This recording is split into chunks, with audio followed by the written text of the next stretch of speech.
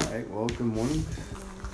Happy Thanksgiving, honey. Happy Thanksgiving, wow. Yeah, it's pretty nice. I mean, I don't know what Thanksgiving's supposed to feel like. Christmas is more magical, you know? You have some, like, you're opening gifts, I guess. Oh my gosh, from my peripheral, I can see Shadow going crazy. He's like running back and forth. Sorry. I just see Thanksgiving, I'm gonna get a bone. Nah, he gets it on Christmas. But we give him turkey. Oh yeah, he's gonna eat good. Don't worry. Ooh, that's pretty good. All right, hon. Today is November 28th, 2019, and spiritually underprivileged. Ooh. I wonder what this is gonna be about. Matthew 16:24. Spiritually underprivileged time. 16. You alright? Yeah. See you zoned out over there. Can't wait to get down on that cricket later. Alright, let's see. Matthew 16:24-28. Then Jesus said to his disciples, "Whoever wants to be my disciple must deny themselves and take up their cross and follow me. For whoever wants to save their life will lose it, but whoever loses their life for me will find it. What good will it be for someone to gain the whole world, yet forfeit their soul?" Wow. That's so true. Yet forfeit their soul. Or, what can anyone give in exchange for their soul? For the Son of Man is going to come in his Father's glory with his angels, and then he will reward each person according to what they have done. Truly, I tell you, some who are standing here will not taste death before they see the Son of Man coming in his kingdom. Wow. Some people think that before you only see him when you die, I guess what it's saying is, you know how it keeps saying like he's like the thief in the night. He's gonna come when you least expect him. Yeah. So he'll come even before you die. Oh, that's pretty crazy. Well, like when he decides to come, you know, kind of thing. I thought the thief in the night is the devil.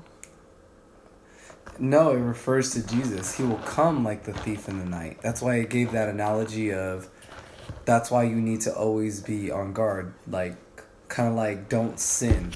Yeah. Like you always need to keep yourself from sin and stuff like that. Be constant. Because you don't want him to...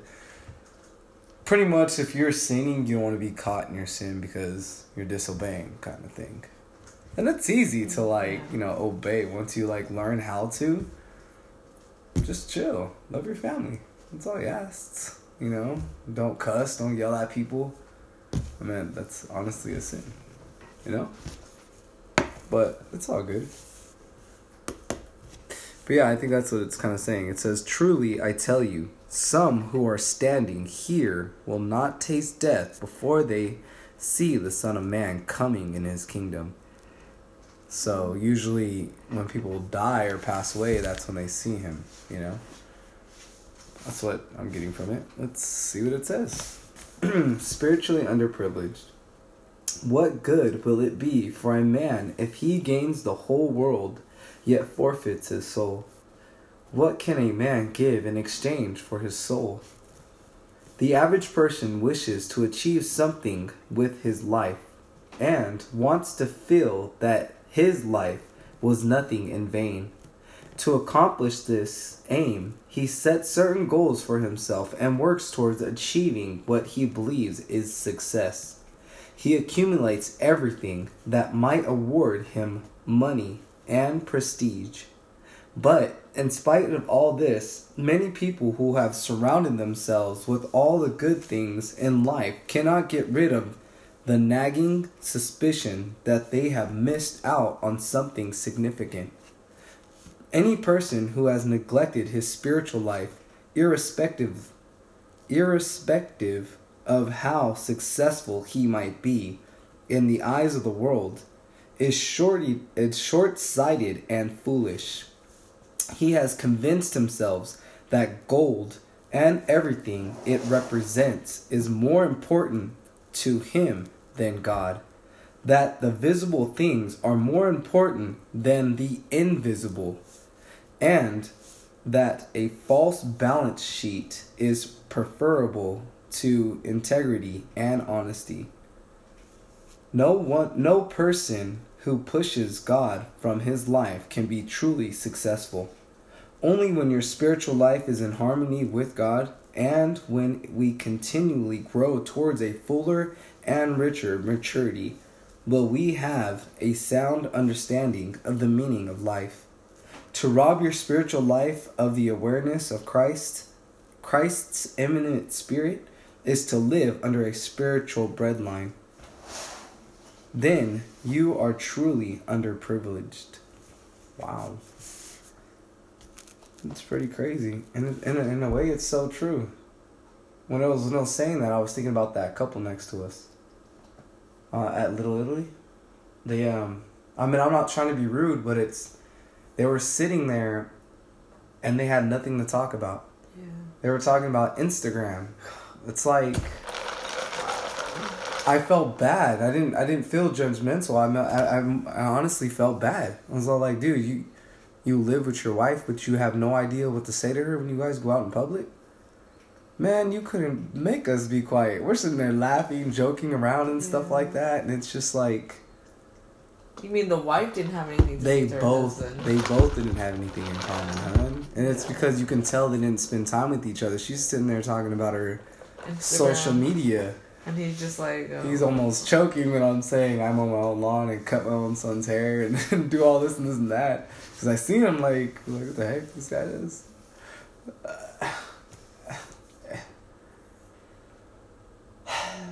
I don't know what to say to that. You can tell they didn't have a bond with their children either. Yeah. You know?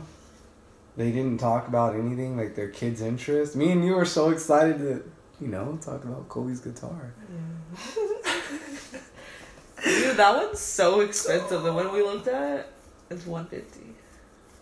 Well, that's why we're going to get the one online. And then if we don't like it, we're going to return it. But anyways. Yeah. That's, you can tell they had money. And they sure did act like it. They presented themselves as such. But they were spiritually underprivileged. Mm-hmm. They didn't have that love. They didn't have that joy. They didn't have that peace. They didn't have that kindness in their heart. It didn't ever flow. If you had peace, you wouldn't be like out there showing off, like acting like you're higher than others. You wouldn't need to act like that. I know. Because you're happy. You don't need to like... Want attention. Yeah. Yeah. Yeah, just like the people with their really loud lifted cars and all that. It's like how we were when we were kids, remember? Yeah. Come on, I had a Lincoln LS on 20s with a system mobbing like I was the coolest person in the world.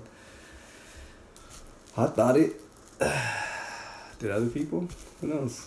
Anyways, Heavenly Father, I realize the importance of my spiritual life and know for certain that your Holy Spirit achieves purposefulness and depth in my life. Amen. And it's true. It's really true. God instructs the heart not with ideas, but with pain and contradictions. Oh, dang. That's true, though. That's how you learn, through the pain. Yeah. The pain is where it is what really makes you understand. That's why they say love isn't just about the happiness. It's about the pain too. Yeah. You know what I mean? It's painful. You go through pain with another person, Yeah. That's so cool.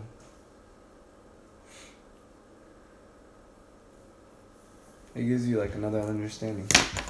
That was Jean-Pierre de Caussade. Spiritually underprivileged.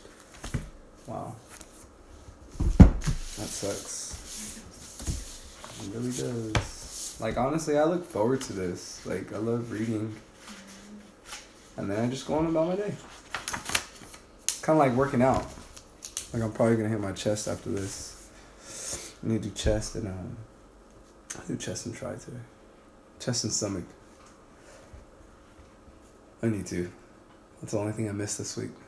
Did deadlifts yesterday. Deadlifts, shoulders, and biceps. And then the day before that, I did triceps, legs, and shoulders. Oh yeah, I did shoulders twice in a row. Yeah, it's work. We'll go 3 days in a row, see what happens. Yeah, I'll do chest and... okay, anyways. Sorry, I know what I'm working out today. Anyways, today is day 153, 2019. Are you okay? You seem tired over there. Thinking? Just the weather. Well, are you sick or what? I don't know. Do I look sick? I don't know. You have this gloomy look, I guess. You feeling sick? You okay? Let's just read on. Okay. The priest in the waters. The teacher led me into the chamber of garments to show me the most intricate of clothing. A linen tunic, a breastplate of precious stone, finely woven colored fabrics, and a crown of gold. They were the garments of the high priests. Later that day, I approached him with a question. When the covenant changes, I said, there must also be a change of priesthood. So a new covenant must mean a new priesthood. But if there's a changing of the priesthood, shouldn't there have been some sort of changing of the guard? A passing of the torch between the old and the new? A recognition, a transference, a blessing from the old priesthood to the new, from that of Aaron to that of Messiah. How could that have happened? He asked. The priesthood and the high priest at the time were corrupt and plotting Messiah's murder. But what if there was someone more of a high priest than Cephas?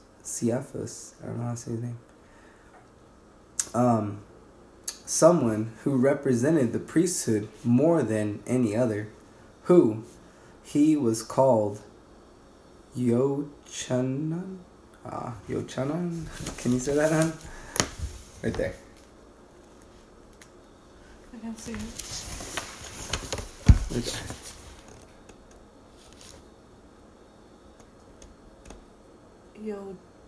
Chana. Oh.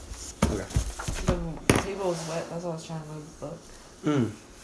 Okay, so Yochanan, and known to the world as John the Baptist, born of the line of Aaron, the only priest in history of the priesthood whose birth was announced by an angel in the sanctuary of the priests, the temple in the holy place, and during the priestly ministry. And what was the high priest's highest ministry? To cleanse the people from their sins. And what was John doing in the waters of the Jordan? Baptizing them for the cleansing of their sins. He was the purest and highest of Israel's priests, and the trustee representative of the Aaronic priesthood. So Messiah's ministry, his priesthood, his inaugurated by John, as the two priests stand in the waters of the Jordan, the place of endings and beginnings. The two priests of the covenants. That's it, I said. The changing of the guard. The transference of the priesthood. As two high priests standing face to face, the old priesthood, bearing witness of the new and declaring it is greater. The Aaronic priesthood began with water, as Moses washed Aaron in the waters of cleansing. And so again, with water begins a new priesthood, as Aaron and Yochanan, John, dips Messiah into the waters of the Jordan, and so the torch is passed. The cosmic changing of the guard is complete, and the priesthood of Messiah begins, that we must be saved. I wonder what it's kind of saying. What do you think it kind of said? So, alright, well, today's mission. The priesthood has been given to Messiah, to those who are his. Live this day as a priest of God. Minister his will and purpose. We'll spread his word. Oh, I feel you. Spread it by being an example. Right? Like you're one of his priests. Yeah, by being an example, though. I mean, not like yelling out there on the street corner like some crazy people. You're missing the whole point. You know what I think it is? I don't think it's like to kind of rethink about it. I don't think it's they're missing the point. It's just they don't know how to deliver the message. Yeah. Because like this day and age, if you tell people about Jesus, they think you're crazy. If you tell them about a God, oh, you're crazy, you're crazy. You're nice, you're crazy. Yeah. But at the same time, those people that think you're crazy envy you. Oh, like, you know, you know what I mean? It's like, dude, if we're crazy, then you shouldn't be looking our way. Yeah. We throw up Jesus. That's it. All day. Yeah. It's like that cozy feeling, you know, you just... Yeah, it's like, then don't envy us. Don't look at my life and envy my life. Because trust me, we are judged by a lot of people. More than we even know. Yeah. But at the same time, dude, we're trying to tell you a message. If you don't want to get with it, then that's your problem. You know what I mean? We got a mission, and that's to help people. And we ain't going to stop until we do. We don't know what to do or how to do it yet, but we're moving along with our plan. That's why today is a day of creating something on that thing.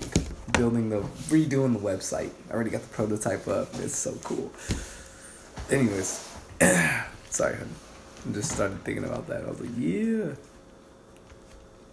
I gotta redo it. And then I'm gonna email Joe later. And once I figure out how to make the business card, I'm just gonna email him and be like, or send him a text and be like, hey, bro. See if he's working on it this weekend or something. That way I can, practice putting his information in. You know what I mean?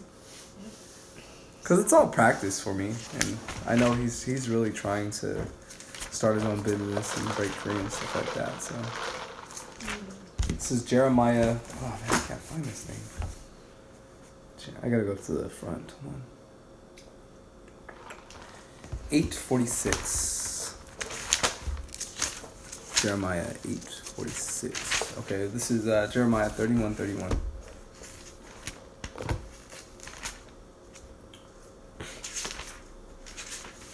Okay, 31, 33.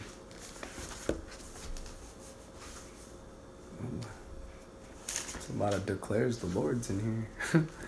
All right, ready? The days are coming, declares the Lord, when I will make a new covenant with the people of Israel and with the people of Judah. It will not be like the covenant I made with their ancestors, when I took them by the hand and led them out of Egypt, because they broke my covenant, though I was a husband to them.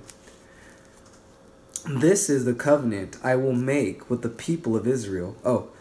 Though I was a husband to them, declares the Lord. This is the covenant I will make with the people of Israel. After that time, declares the Lord, I will put my law in their minds and write it on their hearts. I will be their God. Ooh, I gotta highlight this.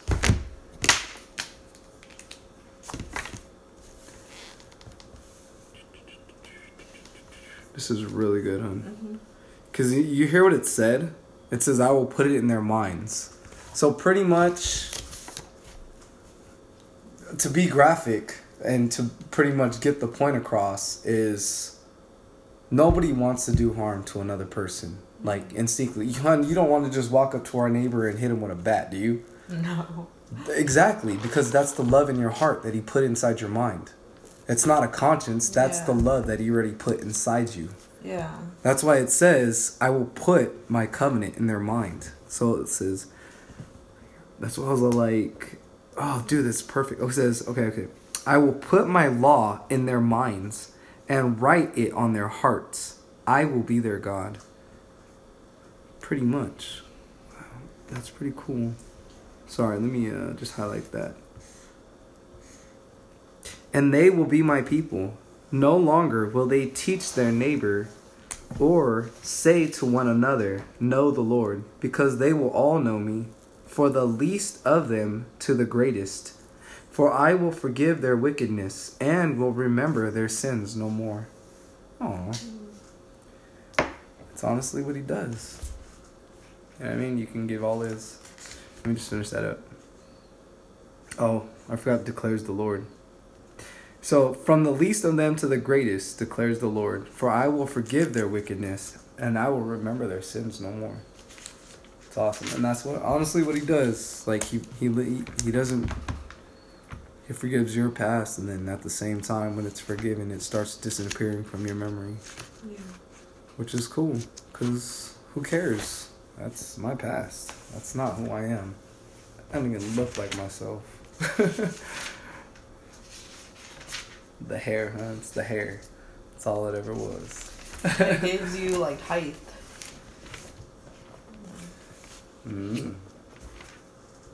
Height? Oh, yeah?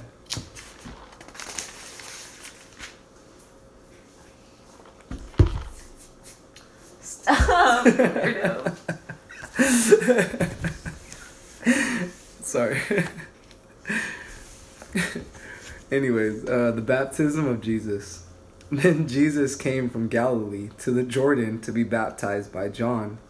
But John tried to deter him, saying, I need to be baptized by you, and do you come to me? Jesus replied. Let it be so now. It is proper for us to do this to fulfill all righteousness. Then John consented. As soon as Jesus was baptized, he went up out of the water. At that moment, heaven was opened, and saw the Spirit of God descending like a dove, and alighting on him. And a voice from the heaven it said, This is my Son, whom I love. With him I am well pleased. Cool. Amen. Did you have a neighbor that still does things like that stuff? They're actually putting up lights. Oh, cool.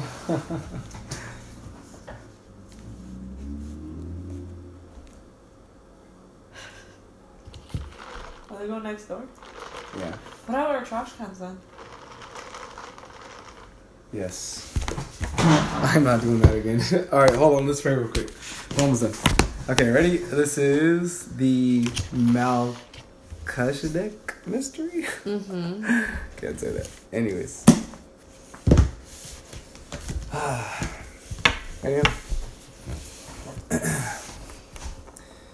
Dear Heavenly Father, just want to say thank you for everything you bless us with. You bless this whole family with a lot of love and laughter, Lord. And we're just trying to show everybody else the secret.